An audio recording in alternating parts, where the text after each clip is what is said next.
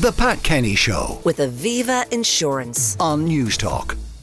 The latest national stroke audit figures were released last week and they were a bit disturbing. Now, to help us understand the report and to tell us where the future of stroke care is going in Ireland is consultant stroke physician and clinical lead of the Irish National Audit of Stroke, Dr. Joe Harbison. Joe, good morning and welcome. Good morning.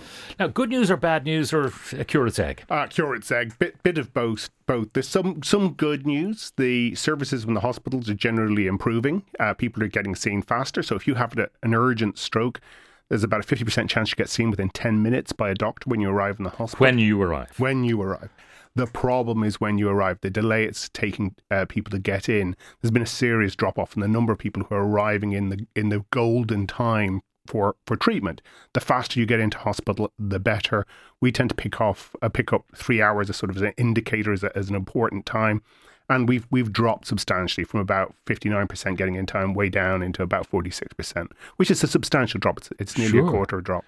So 59% currently, we're getting in, yeah.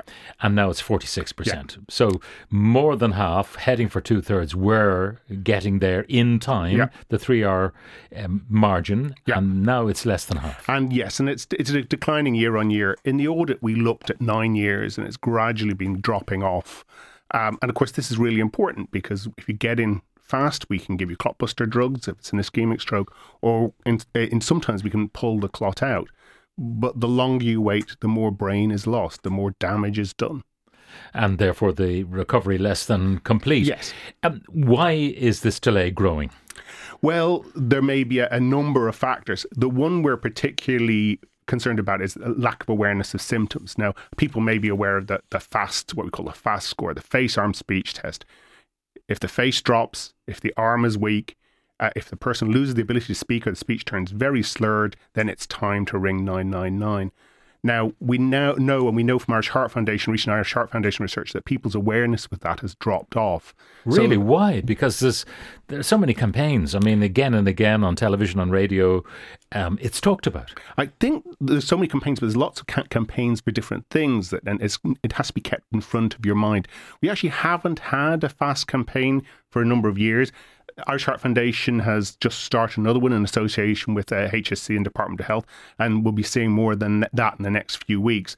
But it's really important that people are aware of those symptoms because it's a condition where the life and the person's outcome is determined by other people. You're much more likely to get help if somebody else sees you having a stroke. So let's go through FAST again. Right.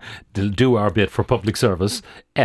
F, face. So is the person's face fallen on one side? If you ask them to show them your teeth or smile, does the face look asymmetrical or does it look like it's weak on one side? Lopsided. Yes. Arm. Can they hold their arm out in front of them? Is the arm paralyzed? Or when they hold their arm out in front of them, does it drop? And then speech. Do they have very slurred speech? Or are they unable to find words at all or putting in the wrong words at times? And then time, if you've got those symptoms, it's time to get the emergency services. Any one of those symptoms, dial 999. Now, what is your advice, though, given that's part of the delay, but the rest is the arrival of the ambulance in a timely fashion? Would you advise people dump them in the car if you've got a car and bring them yourself? If you're able to do that, that's an issue. And one of the issues we have, of course, around the country is that ambulance response times may be understandably a bit slow. If you're living out in Carrickfergus, sure, it's going to be an hour and a half before your ambulance gets distance. Yeah. So if the person is able to come in, you can bring them into hospital if they're safe enough to do that. But in general, remember, all the paramedics in the country are now trained at managing stroke. They're all trained at identifying stroke. So it's an issue of safety of whether or not the person's well enough to go in the car. Yeah. But the faster you get them into the hospital, the better. When the paramedics arrive, what can they do for the stroke patient? They do a very quick assessment, firstly to confirm it's a stroke, and then it's a matter of rapid transfer into the hospital. There's a lot of what they won't do. They keep the person safe. They make sure the person isn't swallowed. Typically, they don't give aspirin. They check the blood pressure, make sure the blood pressure isn't dangerous. And if it is extremely high, what do they do then? Well, they can, in certain circumstances, bring blood pressure down. But the really important thing is to get into emergency department as quickly as possible. Can they administer clot-busting drugs? Unfortunately not. Now, in certain places, there are very sophisticated ambulances with a scanner in the back of the ambulance. They're almost like small trucks. The problem with those is you really need quite a density of populations to sustain them.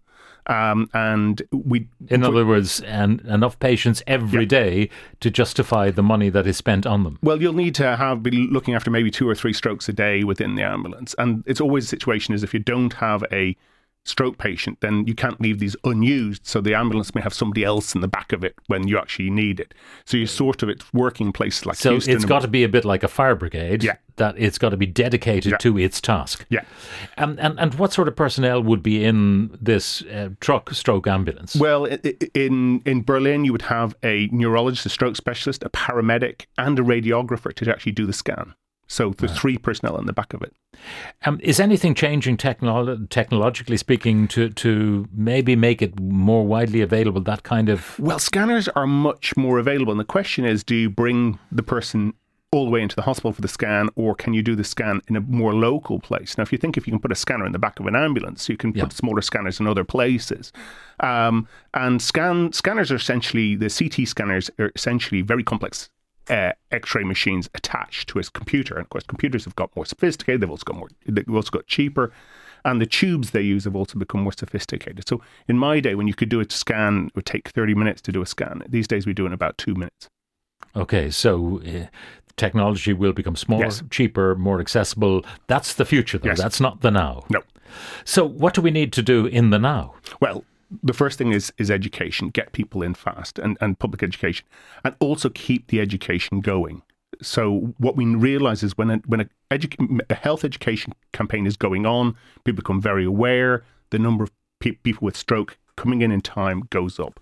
As soon as that education program stops, you start seeing a tail off. And we're now probably 4 or 5 years since a large campaign. Now, what about home care for stroke patients? Is that after the stroke, when the clot-busting drug has been administered or when the bleeding has been stopped? Often they will occupy an acute bed. Mm-hmm. Well, we're improving. We have what's known as early supported discharge teams now. We realise that you can get the same rehabilitation that you get in the hospital at home, and it's actually slightly even more effective, improves outcome a little bit for the right patient. So clearly, if you've if you can manage at home, if there's enough support there, or if you have carers, that's great. And the early supported discharge team will go in and provide that therapy. We've got about 10 or 11% of going out with that. In the UK, it's about 40 or 50%. So we've got a lot of work to do. We have more challenges, though. Excuse me. We have, again, a more dispersed population. So again, early supported discharge works fine when you're in a city. We're in Ireland at the moment piloting early supported discharge in more rural areas. So for instance, now an early supported discharge team opened in Sligo. And we're probably the leaders in having to produce a kind of an adapted hybrid early supported discharge form.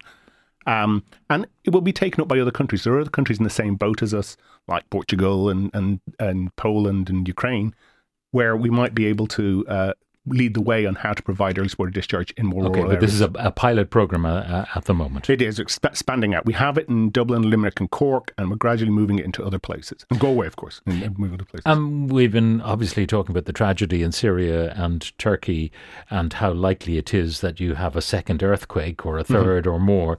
What about stroke? If you've had one stroke, how likely are you to have a second? Not massively. I mean, you are slightly above the average population, but the majority of people who have one stroke don't get another stroke. It's about a 1 in 5 lifetime chance of getting another one. 1 in 4, 1 in 5. And what is the reason for stroke? I mean, what causes the clot? Where does it come from? Okay.